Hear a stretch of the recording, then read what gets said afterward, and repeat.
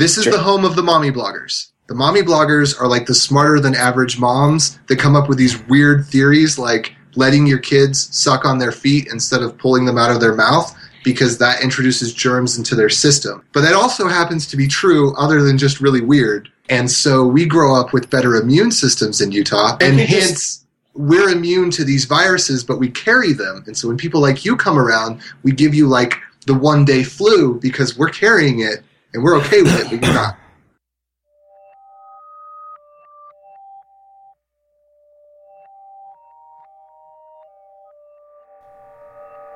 Hosting and bandwidth provided by the Blue Box Group. Check them out at bluebox.net. This episode is sponsored by Component One, makers of Widgmo. If you need stunning UI elements or awesome graphs and charts, then go to widgmo.com and check them out. Don't panic, they'll be paid for most of us. This episode is sponsored by Peer60 Incorporated. Peer60 Incorporated knows that the best JavaScript developers hone their skills by listening to JavaScript Jabber podcast. If you're looking for a front-end or full-stack development opportunity helping Fortune 100 companies understand their customers better, email jobs@peer60.com. Do you wish you could be part of the discussion on JavaScript Jabber? Do you have a burning question for one of our guests? Now you can join the action at our membership forum. You can sign up at javascriptjabber.com/jabber, and there you can join discussions with the regular panelists and our guests.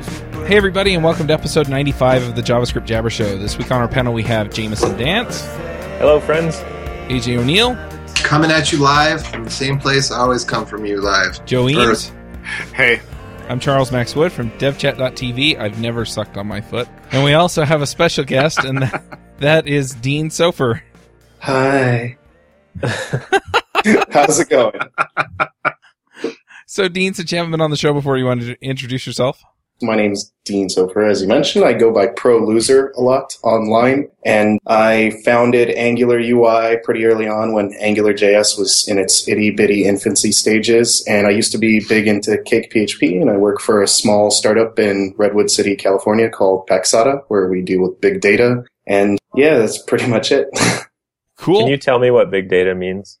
I would love it if I knew what that meant too, but large, like multi-hundreds of thousands or millions of rows and records. And Paxata is like a data preparation company, so if you need to kind of run a report or analytics across a bunch of different departments and nobody really keeps track of that stuff properly, we kind of automatically figure it out and mash it all together and let you run reports. So that would have taken 6 months, and we do it in like 15 minutes. But I tend to be more focused on the tech and the people I'm working with than on the vertical I'm working in.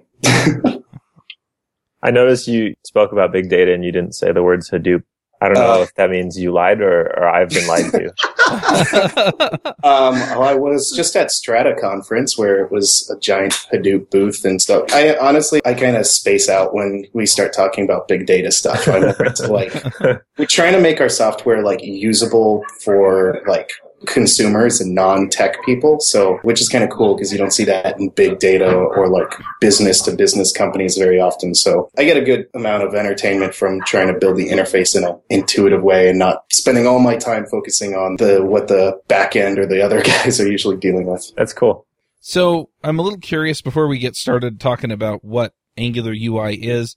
What's your relationship to it? Are you the guy? Are you one of the guys? So I think of myself as like a chairman of the organization. When Angular first popped up, a bunch of people were like, check out my date picker widget I made, and everybody was doing it. And I have this general personal policy, like forking is only useful if it leads to merging. So I wanted to get all these redundant efforts put together. And I hit up a bunch of people and created an org. So the original team was like Dan Doyen, Peter Bacon Darwin, which is the greatest name in open source history, and Pavel and a few other people. I apologize if I'm forgetting your names. And we all had like pretty prominent projects, and we put them together, and we wanted to be like to jQuery. We wanted to be to Angular what jQuery UI was to jQuery. But I try and keep an eye on all the projects, make sure they're moving along. I try to make sure projects don't die out, or if people are like want to take over, things like that. Or I'll do a lot of kind of consulting internally, review the code, or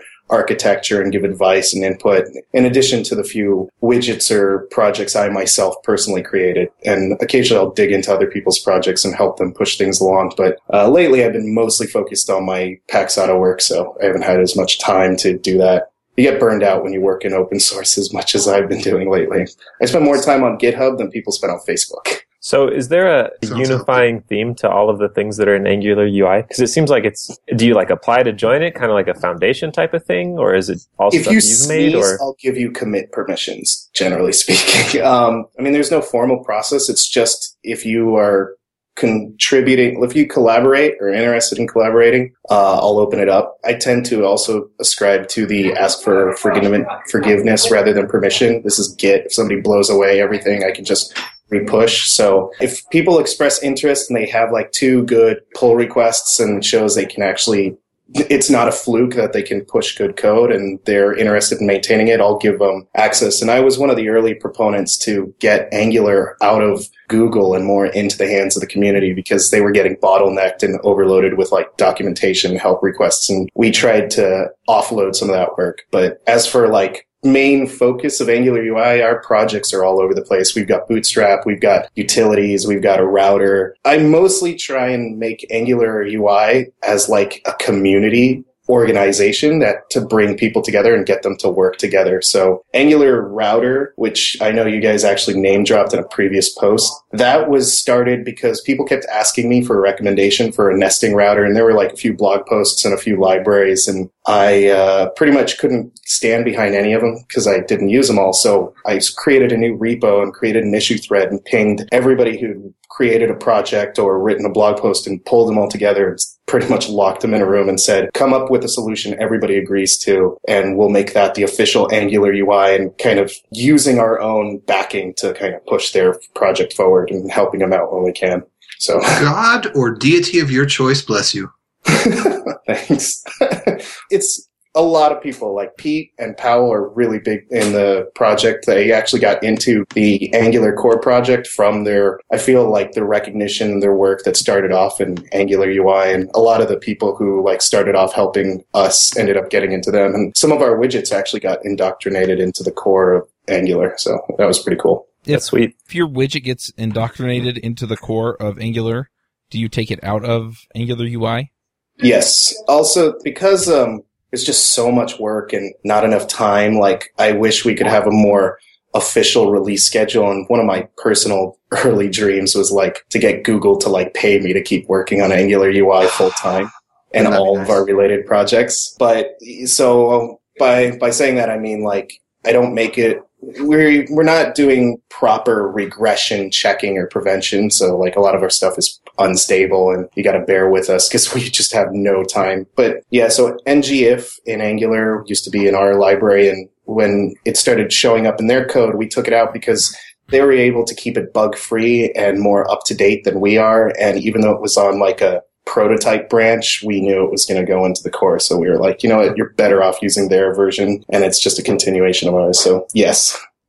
So is that like the rapture? Like you die and get sent up to Angular heaven and your stuff gets sent into Angular core? It's pretty cool. It's weird. Like, I've always been a subversive individual. If a manager doesn't like something, or I'll just go create a prototype and show it to them. And it's a lot harder for the people to say no to something they can see and play with. So if we want something in Angular, or if we want to like see the Angular team or the framework do something, I can just go build it in Angular UI and enough people will. I didn't even request it to be in the core. I did initially, but other people just kind of pushed it and they realized it brought in features that were fairly core. But as far as like, I don't know, it's very cool. Yes, it's nice to get that recognition. But the conference is like showed that this is just, there's so many more people than just Angular UI. And we tend to assimilate like the Borg. Can you talk about, oh, go ahead. Sorry. I just said that's good. That's all. So I have more experience with Ember than with Angular. And I've used Angular Router, ngRouter. You can tell how familiar I am with it. I've used ngRouter once, and it felt a lot like you guys were influenced by the Ember router. Is that the case? Or did you just arrive at similar looking designs? If you're curious about the design discussion, like, should go to the UI router project and look up issue number 1. And that's the entire discussion thread that I pretty much brought everybody into. And, a lot of influence was taken from Ember. We had all these things like, what are we trying to accomplish and what are the features we want to have? And some people were talking about, should it be backwards compatible or should it be a similar API? And the cool thing is Nate Abel, I'm probably pronouncing his last name wrong, as I usually do. He's currently maintaining the router, and he used to be really big in Cake PHP, and now he's really big in Lithium, which is another PHP framework. And I believe he rewrote the router for Cake PHP, and I'm sure he had a lot of work done on Lithium. So it was very cool to have him working on the router now, and so he's just kind of indoctrinated all of his experience, too, to help keep future iterations of UI router moving forward. So, but yeah, Ember's got a lot of influence in there.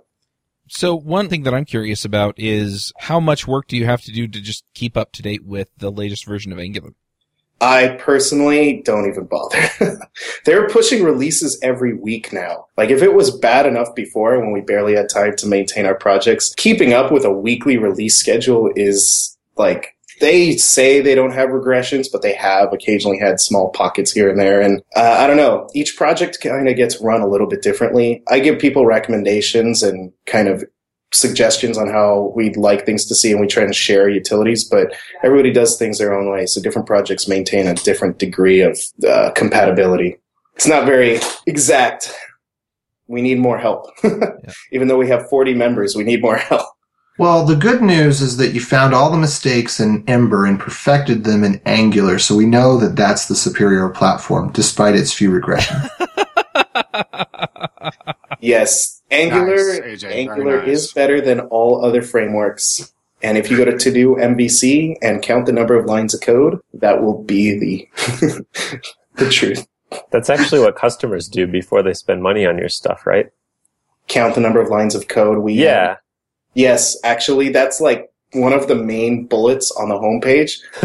Least 12 lines of code. It's all HTML. It's actually really cool working with Bootstrap and Angular UI and Angular. You can prototype, and the router, you can prototype ridiculously fast without having almost any JavaScript. So, question. When is Bootstrap 3 going to officially make it, or did it already and I missed it? It landed, yes. Bootstrap 3...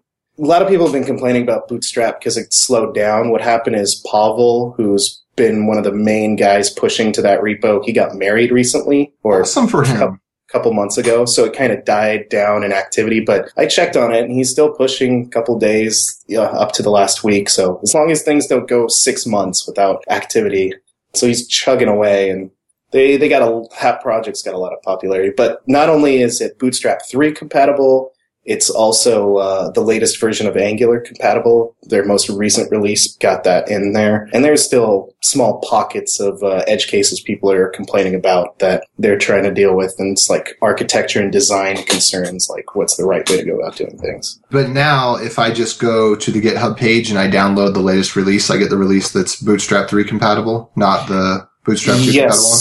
I believe it's officially, like the last 2 releases, I think, have been Bootstrap 3, because the most recent one was an Angular compatibility release. Okay. Because last time I used it, I ended up just doing the little build process, which turned out to be really, really simple. It's just the one line of like how to build it was buried in the documentation. It took me forever to figure it out. Yeah. The weird thing is I use half of the widgets in there, and half of them I just wire up myself manually because Angular takes so little effort to make a pop-up or an overlay or something. So, right. Are you a CSS master? I'd like to think so, yes. I wrote a Flexbox library before it was like anybody else was using it, and so I like to think of myself as one, kind of. Awesome. I'm not, so I admire people like you.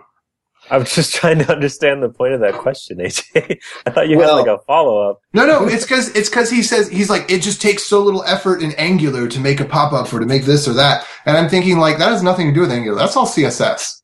No, if you're using Bootstrap, say you've got Bootstrap and you're using that for prototyping, since it has a lot of great scaffolding. I didn't like it at first because I felt like everybody was bandwagoning it like WordPress, but it's actually pretty solid. Yeah, but it makes it easy for people that can't understand CSS like me to be able to have like a hope of making a box that's square. Because mine always came out crooked before. With Bootstrap, like, it's just class toggling, and class toggling in Angular is so easy that if you want a pop-up, you just throw the HTML on the page, and you have this button trigger this variable that's like a true-false flag, and that turns on a class, and that's all it takes. So it's pretty much using Bootstrap without their JavaScript file is really easy because of how Angular works. So Right. I don't even touch the CSS to do those sort of things. Right. Okay. Interesting. So when you're doing stuff, do you do that a lot? Do you just grab Bootstrap, completely ignore its JavaScript, and have Angular handle all of what Bootstrap's JavaScript would do? So the Angular UI Bootstrap project was specifically based on the fact that they wanted to drop the jQuery and the Bootstrap JavaScript dependency because it takes a lot less code to do the same thing with Angular. So the whole lot, if you use the Angular UI Bootstrap, then you don't need any of the Bootstrap JavaScript. And it's just occasionally when that library has weird bugs or I just don't feel like wiring it up in a way they did, I'll just put the HTML on the page and toggle some classes in my own code. Gotcha. So is now a good time then to talk about Angular Strap? Angular Strap. That is a little bit of a contentious topic. It's never a good time to talk about Angular Strap because all you do is confuse people and lead them away from the truth and light, which is Angular UI. So If you'd like to hear Jameson more. brought up Ember. I think anything's fair game here. Angular Strap is the opposite direction, and it's been I've been known to not be super polite in regards to that. Everybody in the Angular UI org, or else they will be kicked from everybody in the organization recommends our solution. Simple example as to why is because if you open up like their alert.js and our alert.js, and we've got like 10 lines of code and they've got like 200 lines, they're wrapping the Bootstrap JavaScript. So Angular Strap is another library that got really popular really quickly because he was just wrapping already created plugins. And to wrap jQuery plugin is really simple. It takes very little time. So he could push out new updates and patches all the time. Whereas we were kind of re-implementing from scratch. But we spent a lot of time working on the code and we didn't even think about like posting on Twitter or Google Plus and advertising. We spent zero time marketing our stuff. And nowadays it's like we kind of generally want people to use our solution because since there's less code to deal with, if you need to fix it or hack it or work with it, it's a lot less for you to dig through. And yeah. Right. But it's an alternative direction you want to go in. Just remember, if you go with Angular Strap, you're now loading up Angular library, jQuery library, Bootstrap JavaScript, and the Angular Strap JavaScript. And way back before I liked Bootstrap, I actually didn't recommend either solution. I didn't really agree with having a Bootstrap because if somebody asked for a Bootstrap Angular library in Angular UI, then we'd have to do a foundation one, and then we'd have to do this one and that one. And it was like, where do you put the end? Where do you put the limit? But since if I got to choose between the two, it's all the way. We tell people go with Angular UI's version and just collaborate. Also, we're on an org. We tried to actually get him to join our project. As I do with all my projects, I went to him, I said, hey, you got some awesome tools and you're getting some notoriety. Would you be interested in merging efforts and we can like help each other? And the general reception, the unspoken thing was I got the finger. And he was like, just help me fix my problems if you're noticing problems. I'm like, I'm already busy fixing our own. And we have a non-individualistic organization where anybody can kind of step up to the plate. We kind of don't want to have this under one person's namespace. Right. Can you talk a little bit more about that organization? You already mentioned it a little bit, but the more you talk about it, I feel like there are some different things about it than how traditional open source things are run.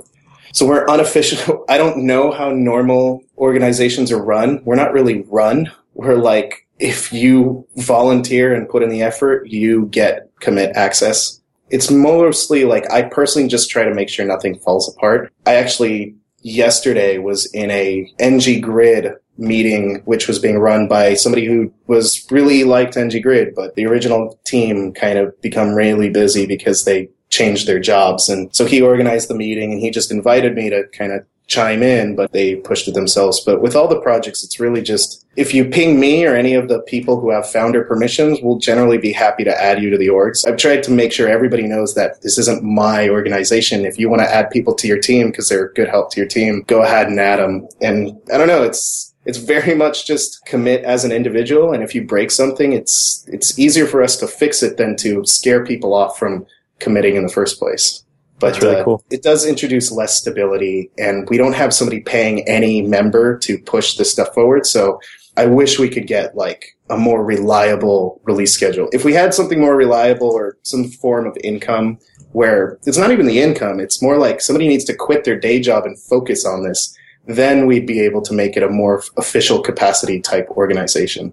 So I wanted to jump back just a second about the Angular strap and Angular UI. So I didn't know all that stuff about the simplicity of the code in Angular UI versus Angular straps wrapping. What I noticed is that as an Angular developer, I don't think there's any way you can get away from using components of Angular UI. And some of the components in Angular UI are more up to date, I think. And if you can't use both Angular Strap and Angular UI Bootstrap. So if you have to pick one, it makes more sense to pick Angular UI because you already have to use other stuff in that namespace that takes up names in that namespace. If you try to add Angular Strap, then you have modules of the same name that conflict with different APIs. I don't know about that. I actually believe if you choose not to use Angular UI Bootstrap, but you want to use like the router and things like that, you shouldn't have any conflicts, but it's not an official statement, and we're not going to make any effort to be compatible with his library. But you should be able to swap out our Bootstrap library for the Angular Strap one and use everything else, unless the I Angular think Strap. The issue is you have a couple more things that work as expected in Angular UI Bootstrap, and the Angular Strap one has a different API but the same names. Like alert is called alert, and modal is called modal, and et cetera, et cetera. Yeah, you definitely can't use them both at the same time. Yeah, and I just ran into some issue where I started using the one. It's I don't know. To me, it just makes more sense to pick, since you have to use Angular UI stuff anyway, and you have to be in that community anyway, it made sense to stick with that one because you can't have both. You have to pick one or the other for the Bootstrap stuff. And from my experience, the Angular UI Bootstrap seemed to be working better when I was playing with it. You really shouldn't have a need to use both. If you're looking he's changed his feature set a lot. And one thing I personally have tried to tell most of the teams, it's cool. One thing I like about having such a huge org is that I actually get to use GitHub Teams for the first time. So we have a UI team, a Bootstrap team, and a router team. Anyways, I told them, try to focus on preventing scope creep. When you're working in open source, you get burned out a lot. So do not just fill in features just because people ask for them. Fill them in because they make sense. They're relevant to the project. So one of the things I didn't like about Angular Strap, and I actually mentioned it when I talked about him joining efforts, was he was adding things that weren't in Bootstrap, like a pagination utility and stuff like that. And my major point was that, people who don't use Bootstrap use pagination, and it's just a little bit of CSS and HTML, but the rich part is, working with arrays and splicing and iterating and keeping track of all this stuff. So why don't you do this in a framework agnostic solution, and then anybody can hook into it, and then people can have like a template that comes packaged with Bootstrap that if you use that pagination library, it's ready to go and already styled for you. So I know the Angular UI Bootstrap has a few solutions that, for example, it has pagination and a few things which are barely just visual that they implemented as directives. But I find that Angular Strap's got a lot of weird, just the selection of directives is kind of random to me. They used to have a date picker and a time picker, and then they removed it. And now we had to bring in a date picker because people were complaining about that one has a date picker. Why don't you guys? And I made that issue, actually, I think. Cool. I'm weird. I'm obsessed with you should always code for the greatest versatility first. So we had UI date picker, UI date. It's got problems, but it works great for people. But people want a Bootstrap skin one. But a really strong example is Select2, which is, I'm pretty sure, pretty prominent in the community. And even if you don't work with Angular, you probably heard of the library, which was a version of Chosen. And that is a drop-down type-ahead widget. And it was coded, the Bootstrap team wanted to introduce type ahead, and we already had the standalone Select2 widget, and both of them have different styles, but they're both essentially the same thing. And I got annoyed at both because we're wrapping a jQuery plugin, and the code is such a mess and so broken because I wrote it personally. It was like the first thing I wrote. everybody's been talking, the best thing is to build one from scratch. So we started a new repository, and one guy just took some code I threw up in a gist, didn't even test it. And he started implementing it the way I kind of originally envisioned it to be implemented. And it's HTML, CSS agnostic. So you can just mix and match templates together. And the cool thing is you can switch out a Bootstrap theme for a Select2 theme, but it gives you the utilities you need to generate a type ahead type widget. And I've been trying to tell the Bootstrap team, cut out your type ahead widget and use this one and just skin it. And then other people can mix and match. So the one point I'm kind of getting to is I'd like to see these things not pretty much married to Bootstrap, because everybody could really benefit from them. Build an abstraction that is HTML, it's like skin agnostic, and then just provide a skin with it. Or if Bootstrap if you're packaging Bootstrap, be like, hey, if you use this with that widget, automatically we have a theme ready for you to go, and it's just that much nicer. And people don't realize you can do layering of directives and apply multiple different things onto the same widgets and kind of add on visual layers. Those are kind of new concepts that didn't really exist before. So even though they're kind of simple, they're still a little bit further away from what I'm used to, because it's kind of something maybe I've always dreamed of, but never really thought about how it'd be implemented or how it would actually work. It's definitely I know it's been around for a while. It's just even I personally, we're all kind of learning Angular. The whole community was. And that's why we got the Angular team, for example. Yeah. They don't even talk about layering. And I actually wanted to give a talk about it on how different ways to extend or layer on directives together and trying to modularize everything. But, yeah. The thing is, with the Select2 example, if you look at the Bootstrap library, they got rid of type ahead. And I believe that was a nod to the point I've been making, which is the whole Select2 widget, the whole type ahead feature is such a large feature that it is a project in of itself. You can't just make it a part of a suite. And the Bootstrap type ahead has now been separated into a separate library. And so I'm trying to push my Bootstrap team to remove theirs and instead come up with an Angular UI version that they just skin. But they do their own thing. That type ahead is there are so many different features that you could want so quickly with a type ahead. Yeah. So one thing that I've noticed with this is that, there are a lot of different pieces that kind of get lumped into Angular UI. And when I looked at it initially, I was like, so is this kind of like jQuery UI?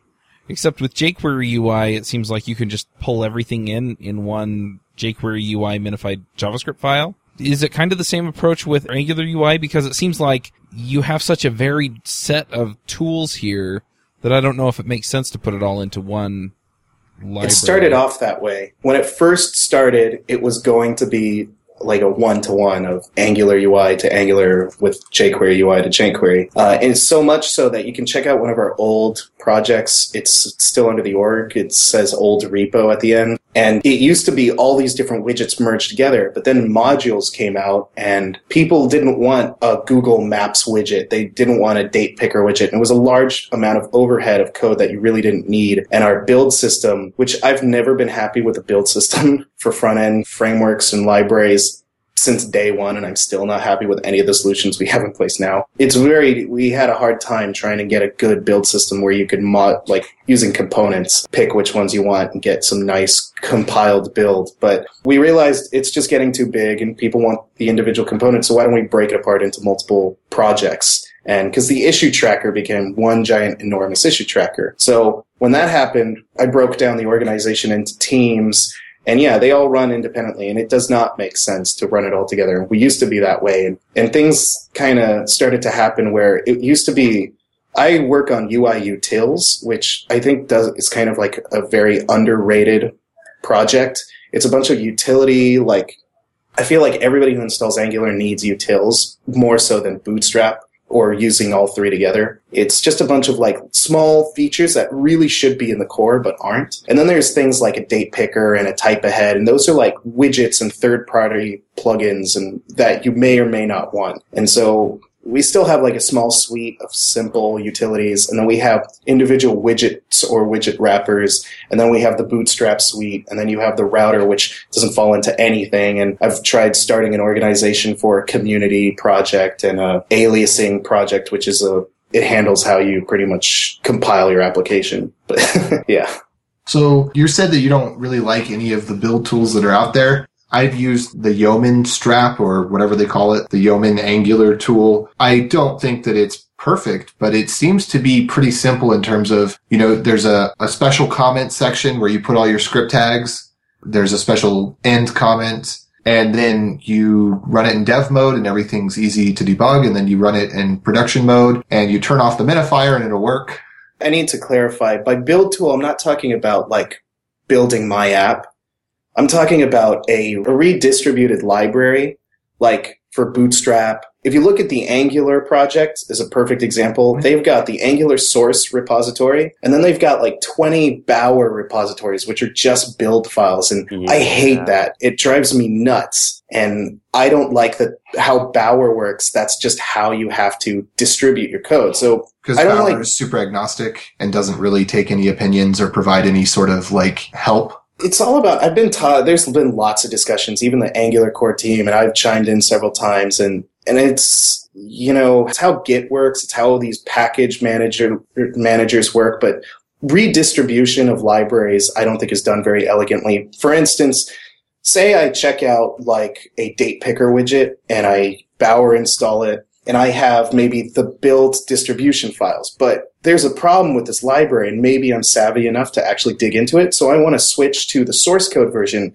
So I'd like to be able to do like Bower checkout source, or just Git, probably Bower checkout source, and then I can poke around the code, and then maybe hopefully it's identical to the Git repo, and I can just Git push the code back to the source project. But you can't do that because you're on a Bower module that's distribution friendly only. It only has 6 files, and it has to do with how like projects are tagged. So, and I also didn't like that personally. I hate that you have to have the entire dev set up on your machine in order to push a new release. And that might seem kind of silly, but when I was really mobile, or when it's a really asynchronous multi-collaborative project, like 8 other people would push features and bug fixes, or I just use GitHub to merge and pull requests, and all the tests would pass. Now I have to push a new release, and I'm like at a conference and somebody's nagging me. Instead of having to spin up everything and make sure all the dependencies are run, I wanted to be able to just push a Git tag, and then everything just pushes a new release itself. Like everything should be a hook attached to a Git tag.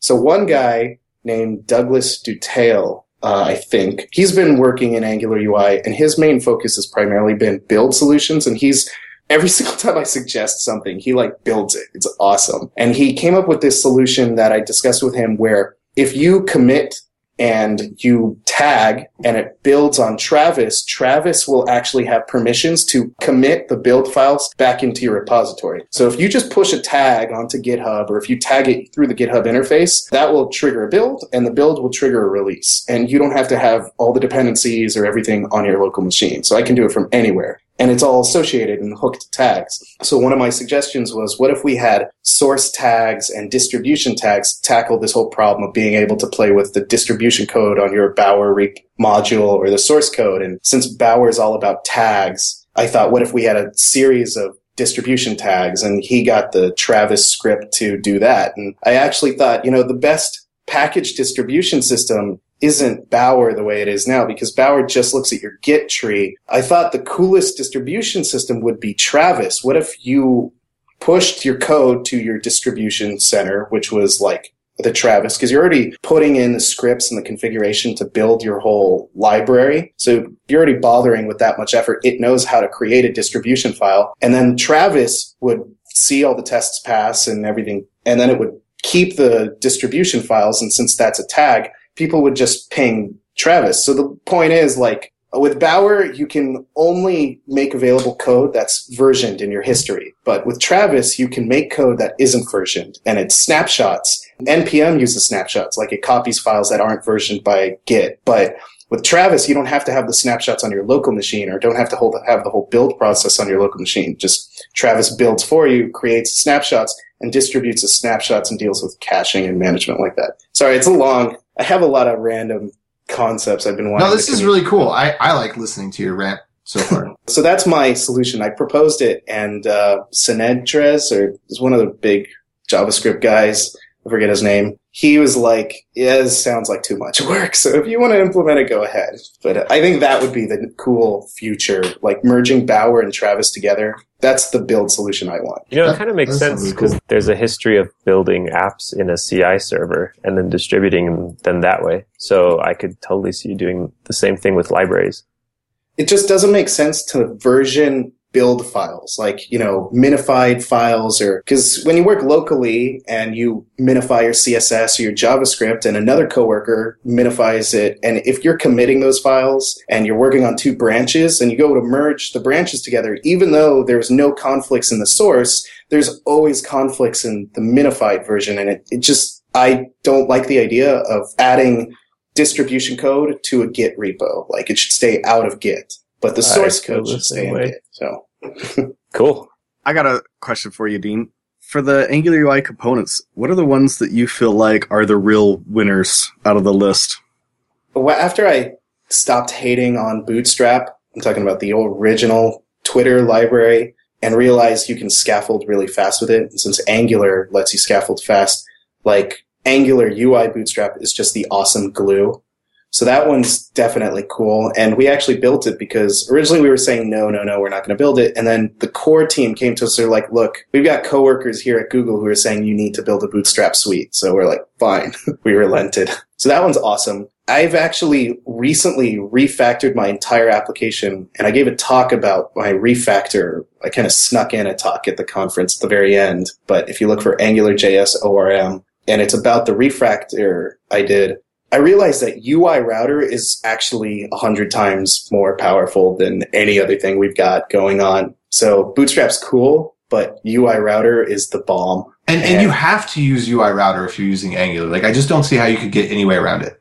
Yeah, there's really, no equivalent tool. You shouldn't be using, unless you're building a super simple prototype or static or flat application, you need UI Router for scalability. If you plan on doing any scaling and application structure, you need to be on UI Router. If you check out my talk, I talk about some lesser known ways to wield it so you can actually have very modular dependency thing. UI Router is so cool that another thing I want to see in the future, and I mentioned this at my talk and I was talking to the team, I don't think anybody realizes in Cake PHP, you can package You're routes. Right, nobody realizes that.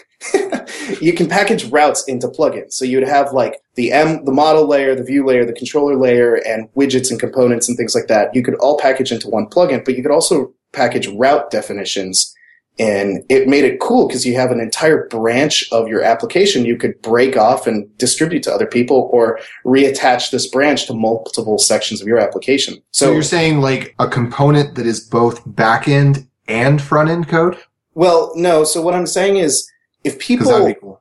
In my talk, you can take your route definition, and most people put this in the main application's bootstrap. If you distribute your route definitions across your modules and you do proper module breakdown, people module breakdown like as the MVC, they'll do a service module and a model module and a view module or controller module and directive module. It doesn't make any sense because if you tear out one of those modules, the whole application falls on its face. But if you do it feature-based, like this is the user module and the project module and the administration module, then you can tear out users and you still have projects and the ability to administer projects. So one thing I talked about is if you distribute your routes using UI Router into a module, so all your user-related routes are in the user module and the project-related routes are in the project module, you take it one step further, UI Router has path relative in addition to path absolute routes and route traversal, which means like it can say use the dot representing the current folder or current path and go deeper or go shallower, go up and down. And if you think about it this way,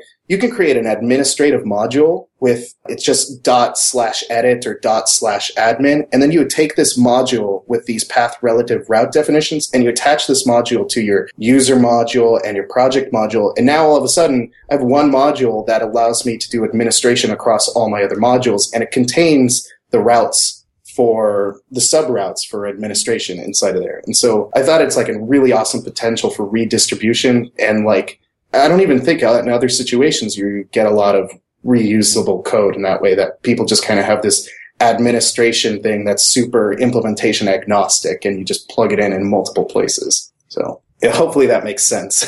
In my head, it makes sense. I think it mostly makes sense. I would love to see like a little demo app where you demonstrate the separation and how it could be distributed.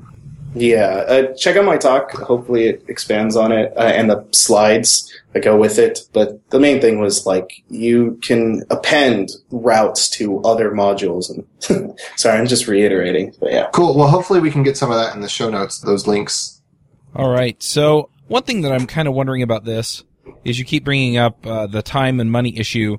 Have you thought about joining one of the software foundations out there or something like that and seeing if you can actually get some monetary or otherwise support for this? I didn't know I can join a foundation. I didn't realize they're like paying people.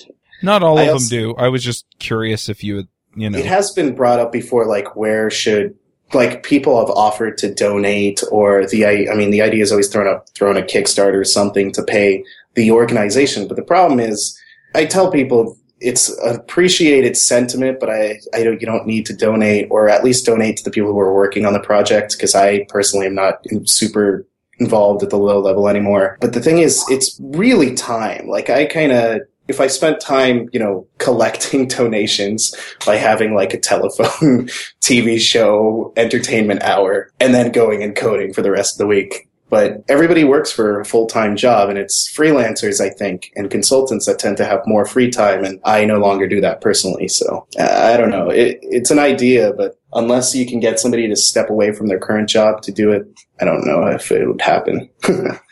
And would I do it personally? I'm on the fence. It's not something I'm super excited about. Mm-hmm. Right. It's nice of you to think that freelancers have more time. I was a freelancer before I started working for startups, and I just feel like, you have a little bit more freedom to, if you're going to waste a whole day working on an open source project and you can tell the client it's for him and it's not. But yeah, I understand how it goes. You guys are probably working 20-hour days instead of 14-hour days. All right. Well, let's go ahead and get into the picks then. Joe, do you want to start us off with the picks? Oh, sure.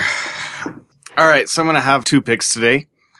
First pick is a series of novels written by Glenn Cook, who is my absolute favorite author, called The Black Company. And there has not been a new Black Company novel in a long time. But these are all written through the 80s and 90s, but they are fantastic novels. It's a fairly long series, sort of military fantasy series, and one of my favorite fantasy series of all time. So that's going to be my first pick. And then my second and final pick is going to be the TV show White Collar, which is on USA Network or TNT. I don't know. The DVR knows. And that's a really, really fantastic show about a con artist who's working with the FBI. And it's a great show. And we do not have enough awesome shows on TV, except for, I'm going to actually add one more final pick, because there's another show that just occurred to me, and that is the BBC show Sherlock, which just had 3 new episodes come out, which is an amazing show. So we need more TV like that, and less real blank of blank shows. Word. That's my picks. Okay. AJ, what are your picks? All right, so I'm also going to pick a TV show. I don't think I picked this before. Chuck is actually kind of... No, the TV show Chuck. Sorry, couldn't help it. So it's actually kind of a funny show, and I like how, especially in the first couple of seasons, their computer jokes are actually legitimate, almost like not quite as good as Big Bang Theory, where like all of their science and math jokes are completely legitimate, but pretty good. I mean, much better than what you see in most other shows. Like when they talk about a hard drive, they're actually talking about like a hard drive, not a fan or a keyboard, And it's kind of similar maybe to Psych meets, I don't know. It's not quite really Psychish, but it's just a cool show, and I like it. It's about a guy who, the one unrealistic element of it, other than all the other unrealistic elements, is that he downloads a CIA program into his brain, and that makes him like a human supercomputer. No biggie, though. Yeah.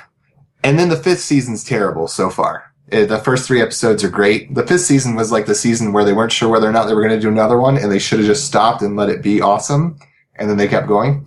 So the first 3 episodes are pretty good, and then the rest of it, probably wouldn't recommend watching it because your opinion would just tank. Other pick, also Sherlock. I guess I'm just into TV this week. And any type of multi-tool, whether it be a Gerber or a Baragorillus or a Leatherman, always got to have a multi-tool. All right, Jameson, what are your picks? So I have 2 picks. They're both books, and they're both pretty good. And they're going to make me seem really pretentious because neither of them are like fun books. One of them is called The Making of the Atomic Bomb. It won the Pulitzer Prize like way before I was born. But it's basically about the history of science in Europe and America up from maybe the middle of the 19th century up through the end of World War II. And it all centers around the discoveries in physics that helped them discover how to make the atomic bomb. And it's pretty amazing. I always kind of thought science classes were boring in school, but they do a really good job of humanizing the characters the people that you just know of their discovery, like, oh, Einstein, theory of relativity. Like, that's all you know about him. And then you read about how he is and how he interacts with people and the like relationships between him and all these other scientists and stuff. It's a really good read. It's pretty long too, though. And my second book is called Thinking in Systems. And it's hard to describe what exactly it's about. It's kind of about how the world is made up of systems that are interconnected and complex and have inputs and outputs, and much of the interaction and much of the effects that we observe in the world around us are from these systems that we don't really look at. We just kind of look at the effects. It's kind of trying to help you analyze what's going on underneath to figure out why you see the effects you see. So those are my picks. Awesome. So I've got a few books that I want to pick as well. The first one is, I want to point out that I've been reading these on Audible. In other words, I've been listening to them. The first one is called The Millionaire Mind by Thomas Stanley.